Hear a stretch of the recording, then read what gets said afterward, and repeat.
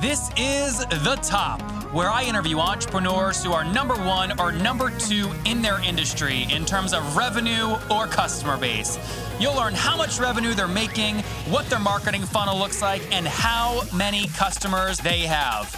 I'm now at $20,000 per talk. 5 and 6 million. He is hell-bent on global domination. We just broke our 100,000 units sold mark. And I'm your host, Nathan Latka. This is episode 677. Coming up tomorrow morning, I talk to Alessandro. If you're a creative who needs work, you don't want to miss this. She launched Zupa with $8 million raised and $4 million plus in creative projects that they've processed. Good morning, everybody. My guest this morning is Gadi Shamia. He's the Chief Operating Officer at a company called Talkdesk, the world's leading call center software platform. It's backed by DFJ, Storm Ventures, and Salesforce Ventures. Talkdesk grew 8x over the past 2 years and has over 250 employees, along with 1,000 customers, including Box, Shopify, Dropbox, and Weather.com. Prior to Talkdesk, Gadi founded a company that was acquired by SAP and now generates $500 million in global business and was a senior VP at SAP and a general manager at Reach Local. Gadi, are you ready to take us to the top? Absolutely. Was that SAP company EchoSign by chance? No, EchoSign was acquired by Adobe. Got it. What was the one that went to SAP? The company name was Top Manage, and the product that SAP sells today is called SAP Business One. Very cool. Okay, so you're in a unique spot at Talkdesk. So you're Chief Operating Officer. They were founded in 2011. I think you joined in 2015. Is that right? Yeah, I joined a little over 2 years ago. Okay, so I want to get into kind of how you came into the business, but first, tell us what Talkdesk does and what's the business model? How do you make money? So Talkdesk is a cloud-based, actually born in a cloud call center solution. So it's a fully integrated with voice, SMS, and agent management call center solution. So companies can literally log in and within minutes or days have a fully operational call center that can power companies with 5-10 employees or companies like Shopify with hundreds and hundreds of agents serving customers 24 hours a day. And what's the business model? How do you make money? We, like many other enterprise software companies, we charge users for license fees, and we also charge for the telephony component. So the advantage of Talkdesk is you have one vendor that provides both the software and telephony and SMS services. You have one bill and one company to work with. So is this a SaaS company? Yes, it's absolutely a SaaS company. And so I want to avoid going into every individual customer cohort you guys are working with, but on average, what's the average business paying you guys per month? It's really dependent all over the place. So a company with, say, 50 users who pay, let's say, $5,000 a month or $7,000 a month for the service. So again, give me an average just so we can get a sense of your average customer fit. I don't have an average top of my head. So we have customers with 3 users and we have customers with 850 users. So it's really hard to average them out. Can you normalize around seats, around users? So what's the per user cost per month on average? Yeah, the per user cost per month is between $65 to $125, depending on the subscription. And then the typical customer will spend another $30 to $40 on telephony a month. Got it. Perfect. Now, as a telephony aspect, that's really usage based, right? That goes up and down based off the data? Yeah. Okay, got it. Absolutely. Okay, good. That's helpful. So tell me about why you joined Talkdesk. It's kind of unique. I mean, do they see you as a founder or what's your role? How Talkdesk sees me, we need to ask Tiago, who is the founder of the company. I don't think of myself. When you join 3 years in, and I did found the company myself, when you join 3 years in, you're not a founder anymore, and you have to acknowledge that. I joined generally because I really like the space and I really like Tiago, the founder.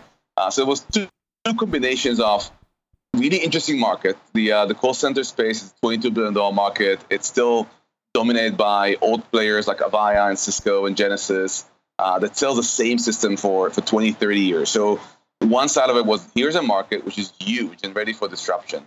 The other was we already had a proven product. Tiago and team, although the team was very small, built a very impressive product that had a couple hundred customers, even by the time I joined.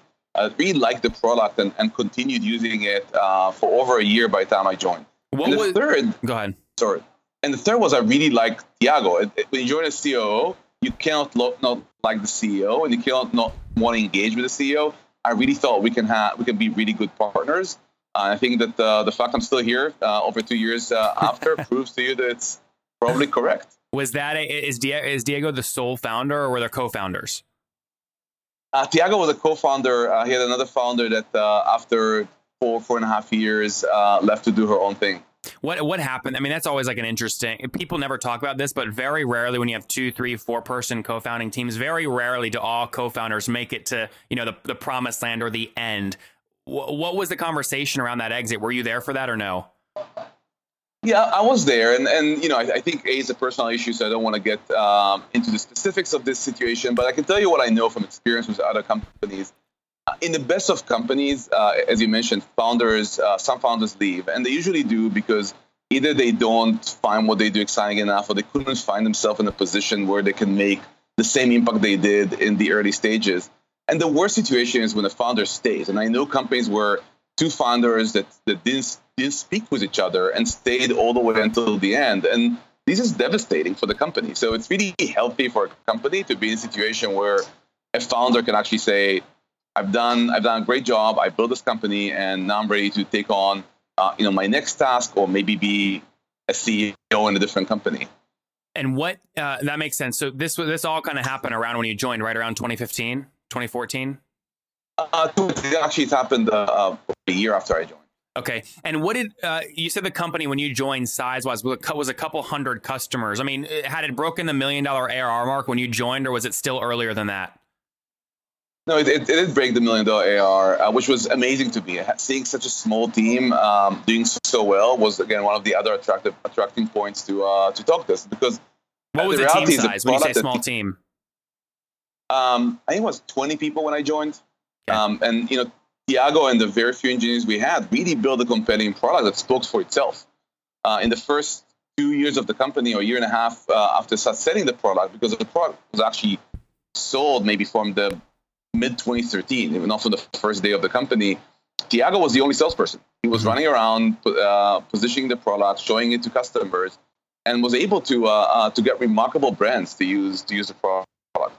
And were you the relationship around you and Diego? I mean, was this something where you were like an EIR at DFJ and they put you in with their round of financing, or did you come in kind of before the financing? How did you two meet? I came before the financing. So I actually met Tiago through my friends at Storm Ventures. I was an EIR at Storm Ventures 7-8 years ago. So a lifetime ago, and I'm still in very good contact with all the investors there. And they told me, I think in the midst of 2014, that I should meet Tiago. He's just an impressive guy. And I went on and met him, and we met several times during 2014. And towards the end of 2014, we said, we like each other enough, we can help each other. And I decided to join. Did you lead Storm Ventures round in Talkdesk's $3 million Series A or C? No, Storm was there before. So Storm knew Talkdesk through the investment relationship they had. Got it. Okay, and then so take us forward. Let's talk more kind of about the macroeconomics, about the industry. So when you guys are growing, well, first off, how many customers are you at to date? Fast forward. About 1,200. Okay, and is that seats or businesses using you? No, this is businesses using us. Okay, let's talk about the bigger number. How many people? How many seats inside of those 1,200 companies? I think it's about 50,000. Okay, 50,000. And I mean, you gave a seat range earlier on the low end of $65 a seat. Can I do $65 times 50,000 to back into the MRR number? You can try. I don't know which number you're going to get to, and I'm not really good at quick math. Well, I mean, so that number comes out to about $3.2 million in monthly recurring revenue. Is that basically accurate, or is that math wrong?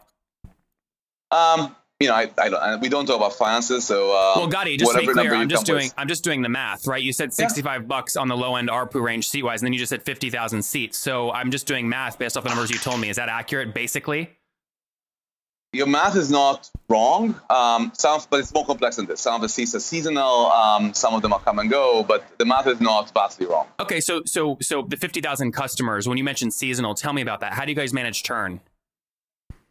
So this is a little different. Seasonal customers are so a lot of our customers are e-commerce customers, and they will have to ramp up towards the hot season, which is November, December, January, and then ramp down. So when customers come to us, we usually come up with a solution, give them a bank of users that they can use towards the end of the year, ramp up their business and then ramp it back down. So they're not locked into 300 users or 200 users they don't have to use. So natural growth happens, and this is where customers will add users. But many of our customers do need a seasonality aspect to their business, and we work with them to offer this flexibility, so they're not stuck with unused licenses. So are you guys, that sounds like a big obstacle in the way of trying to get to like a net negative revenue churn number. Have you guys hit net negative revenue churn yet? And if not, what are some things you're trying to do to drive more than just seasonal usage? So we're definitely a net negative churn world. And if you think of it, if you look at the business on an annual basis, this seasonality will reoccur. So if a customer went from, say, 200 agents to 500 agents, in year one, they're likely to go from 250 to maybe 600 in year two. So seasonality reoccurs. So on an AR basis, it doesn't really create churn, especially when you build it into the annual contract. So what we learn to do with customers is we talk about upfront about the seasonal needs, and we build it into their annual contracts. So from revenue perspective, we don't really see this revenue fluctuates, but from users using the platform, we definitely see more users in December than we see in like February, couple of months after, despite our natural growth. But then it's kind of comes back again, and the next year is even larger. So are we talking about like net revenue expansion year over year of like 120%, 150%, 110%? We don't disclose these numbers, but it's very healthy and comparable to some of the great SaaS companies in the industry. Give me the number one of the other great SaaS companies you respect. We respect many of them for different reasons. We really like Workday for how innovative they are in a pretty boring business. We love Salesforce very boring for what space. we love Salesforce for what they do and how they actually train the market to really work the Salesforce way. We love the way they manage their ecosystem, and we have a great relationship with them. We work now closely also with ServiceNow. It's another great company that came through a very small niche, but then building out of this niche and building more products out there, but really got to be dominant in the IT services niche and build $1 billion revenue company from this one small $4 billion niche. So, personally, when people ask me which person I'm inspired by, I always say there's no one person. I think it's the same from companies. I like many companies, and we can learn something from every one of them. Yeah, you anchored to those companies as kind of what you aim for in terms of revenue expansion year over year. So like, I don't know this number off the top of my head. Workday and Salesforce, these guys, what are they aiming for in terms of year over year net revenue expansion? I think best of breed companies do over 100%, so they don't lose revenue. Well, of course, and the best companies will get to typically 110 to 120. Got it. It's pretty hard to get much more than this just because of natural growth of companies, etc. It also depends on the economy. I think we're in a great time where most companies that work with us benefit and grow. We have customers like DoorDash that start with us. Like who? 40 seats. DoorDash. Okay. They start with us with probably 40 seats, and they're now at 800. Wow. This is a little bit because of us, because we've done a great job helping them out. But at the same time, DoorDash is just a phenomenal company. And so for a company like DoorDash, I mean, that kind of growth makes sense. I'm curious, though, kind of your team makeup in terms of how many of them are inside salespeople calling into your customers like DoorDash. So what's your current team size, and how many of them are doing sales? As I said, we're about 250 people in the company. About half of them are in R&D. So if you ask where we invest a lot of our effort is R&D. We truly believe there's so much to do in this space that we have to continue investing in our engineering team. It's also very different than anybody else in that space. Most of our competitors in the call center space wouldn't invest more than 15%, sometimes even 10%. Who do you compete with? Name 2 or 3. Five9, InContact, Genesys, Avaya are the main competitors. Most of them are more in maintenance mode than in innovation mode. The rest of our employees are split between sales, customer service, customer success, and professional services. How many of them are inside sales? Of the 250, how many are just sales? Just sales, probably 80. 80, okay. Including SDRs, sales operations, AEs, everything that makes up a sales team. And are you, if you look at your growth, I mean, and you had to pick one of these to credit the majority of your growth to, would it be new customer signups or seat expansion in your current customer base? New customer signups is larger. Seat expansion helps to kind of amplify the growth. That's great. Now, tell me, Gadi, in terms of funding. So obviously, companies have to make a decision at some point to raise capital or not raise capital. We know you guys have raised capital. How much total have you raised? $24.5 million. Okay, and when was the last round? Almost 2 years ago, July of 2015. All right, so give me the details. Right now, you're either raising a monster round or you're selling to Salesforce for a lot of money. Which one is it? Neither. Come on, look at this guy's smile. No, neither. Honestly, so our investor, Joe Stein, was speaking at our sales kickoff meeting, and one thing I'll quote him on this, he said, "I'm amazed by how capital efficient DocDesk is and how fast it grows given how much capital it spends." Yeah. We are, as a company, we're really focused on building a real business. This is something that Tiago is very focused on. We don't want to be this company that burn its way into growth. So everything we do has to have our ROI, which means we still have a lot of the money we raised before. That's great. We're not running out of fumes, and we are not in any urgent need to raise raise round.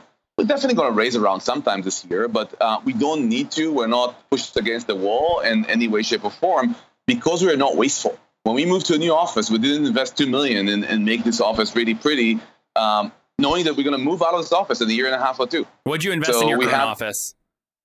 I don't even remember the number. Not big enough for me to remember. Yeah. What is good, interesting feedback. I assume you guys aren't break even. You're still burning cash per month, right? We're still burning cash, but we're very good about burning relatively low amount of cash every month. And it's also, remember, when you grow fast, customers also help your growth. You don't have to only use and normal business don't use investors to fund the growth. Startups do that, and we do it to some extent too. But a lot of our growth is driven by great customers making long-term commitments to us. Are you pulling that cash forward? Are they paying up front? Many of our customers will pay. Most of our customers pay annual upfront. Good stuff. And this is good for them and good for us. They don't like to pay us monthly, and we would love to get the money up front and be able to fund the cost of sales and invest back in R&D, etc. Yeah, and you have to fund great new COO hires, right? I was key. Many of you know I am buying companies that I really, really like, and there's no quicker way for me to get to the bottom of what is happening on that website than using this tool called nathanlatka.com/hotjar, HOTJAR. It basically will give me a recording.